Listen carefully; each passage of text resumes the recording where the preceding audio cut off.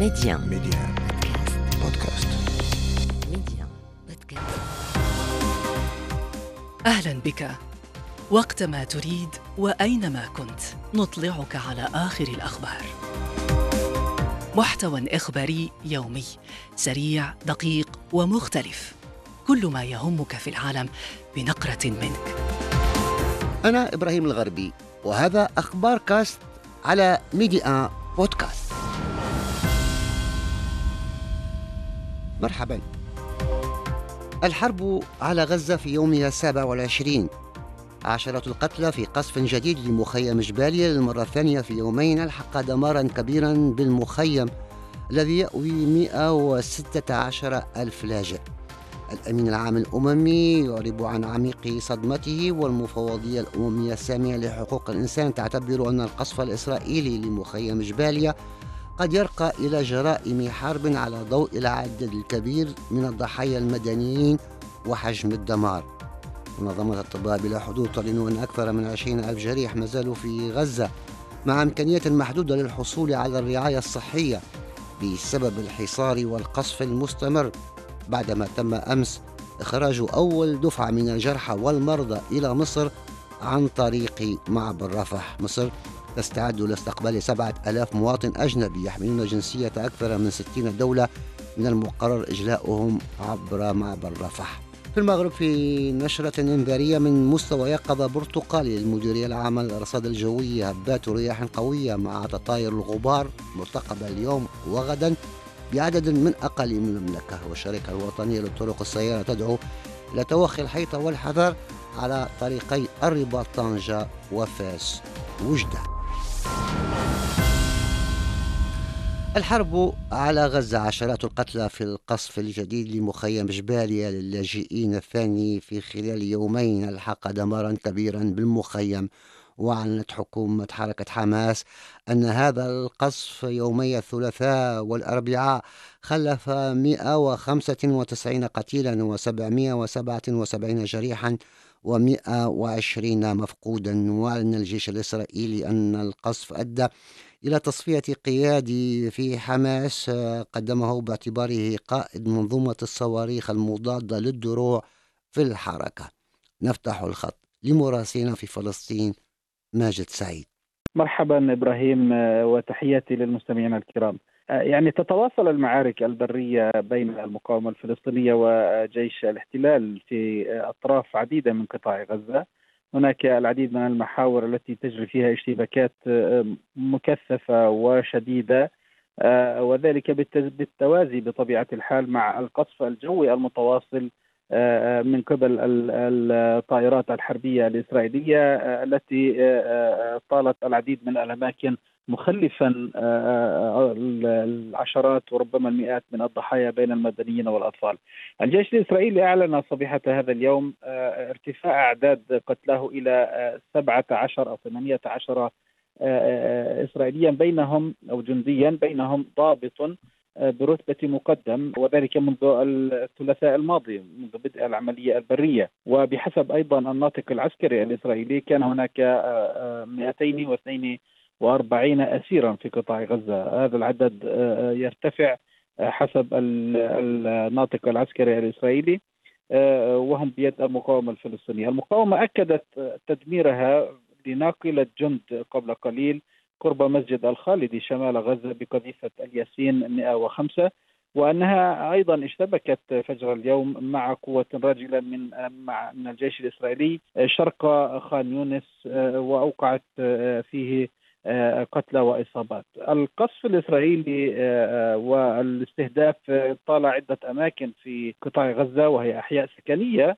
وهناك أيضا استهداف لمدارس الأنروا التي تأوي عشرات الآلاف من النازحين. هذا القصف امتد من شمال القطاع إلى جنوبه، وأدى إلى مقتل العشرات من الفلسطينيين، فيما كانت هناك ارتفاع حصيلة المجزرتين اللتين وقعتا في مخيم جباليا إلى نحو 1000 فلسطيني بين قتيل وجريح.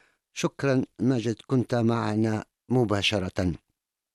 الأمين العام الأممي أنطونيو غوتيريس أعرب عن شعوره بالصدمة إزاء القصف الإسرائيلي لليوم الثاني على التوالي على مخيم جباليا في شمال القطاع، الذي يأوي 116 ألف لاجئ فلسطيني، فيما اعتبرت المفوضية الأممية السامية لحقوق الإنسان أن القصف الإسرائيلي للمخيم قد يرقى إلى جرائم حرب، على ضوء العدد الكبير من الضحايا المدنيين وحجم الدمار.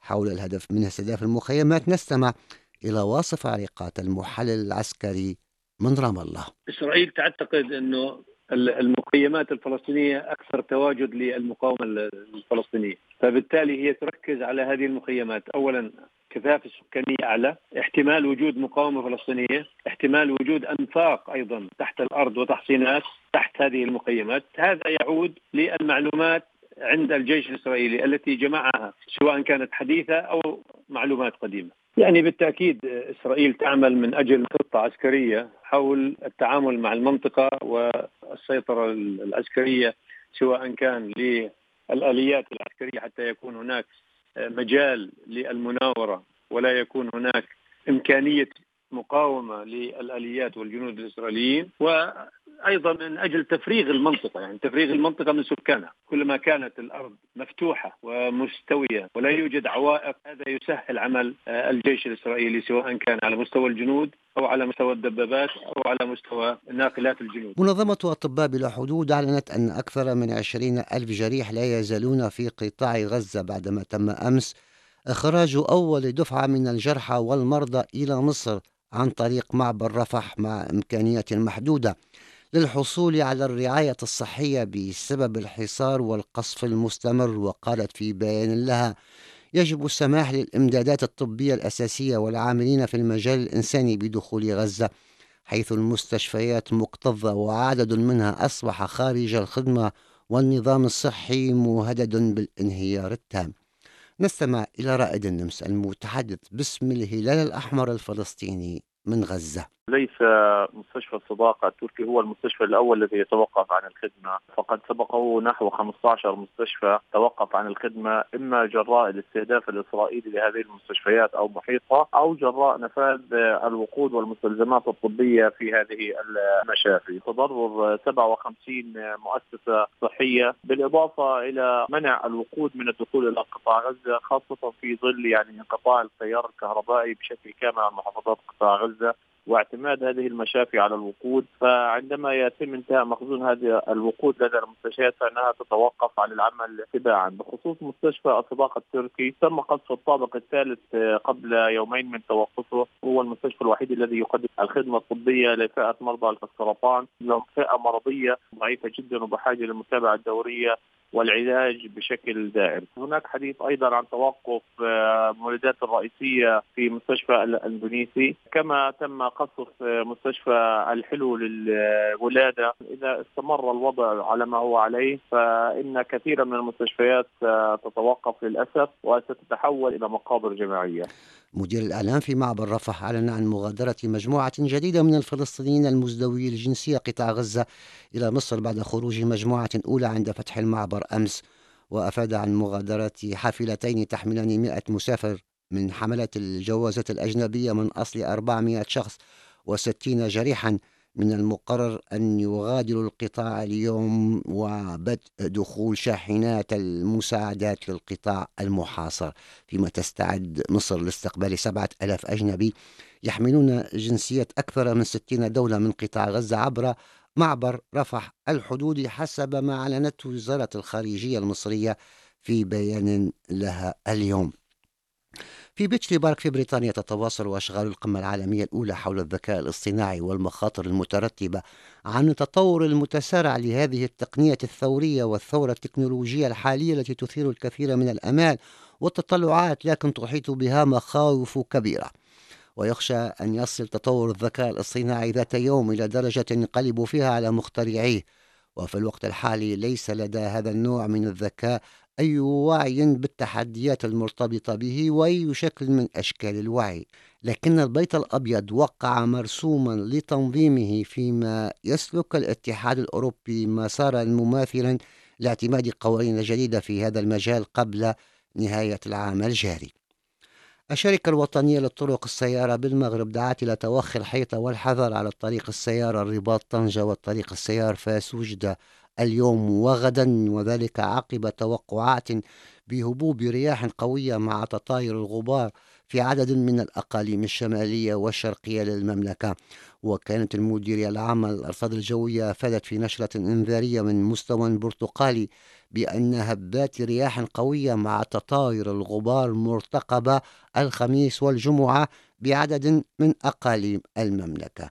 نستمع للحسين وعابد مسؤول التواصل في المديرية. تتميز الحالة الجوية العامة خلال اليوم بتكون تيار غربي سريع يهم شمال البلاد، بما يعمل على هبوب رياح قوية مصحوبة أحيانا بالغبار في مناطق طنجة، البوغاز، الساحل المتوسطي، مناطق الريف، وكذلك شمال شرق البلاد. هذا الرياح سيتبع بعد ذلك مجموعة من السحب قد تعطي بعض الأمطار عامة خفيفة ومتفرقة في مناطق طنجة، اللوكوس، الريف، وخلال الليل قد تصل كذلك إلى مناطق شمالية لسايس، الغرب، السهول الأطلسية شمال جديدة، وبعد كذلك الزخات المحلية مرتقبة بسلسلة جبال الأطلس الكبير والمتوسط. وستكون الرياح بين 70 إلى 90 كم ساعة بأقصى شمال البلاد، ستهم خلال اليوم وكذلك غدا صباحا بحول الله مناطق ديال تطوان، الحسيمة، المضيق، الفنيدق، حصنجرة، طنجة، أصيلة، شاون، تورير، توجد، أنجاد، وكذلك مناطق قرسيف، بولمان، تازة، دريوش، بركان. هذا الرياح قد تتسبب في صعود الغبار في الهواء وبالتالي في انخفاض مدى الرؤية على مستوى الطرق، وتقتصر هذا الرياح في أقصى شمال البلاد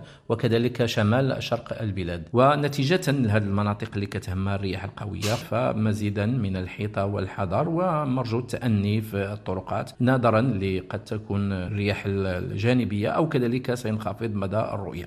ونشرة أخبار كاست انتهت. أخبار كاست، اختيارك، اختر أن تشترك معنا.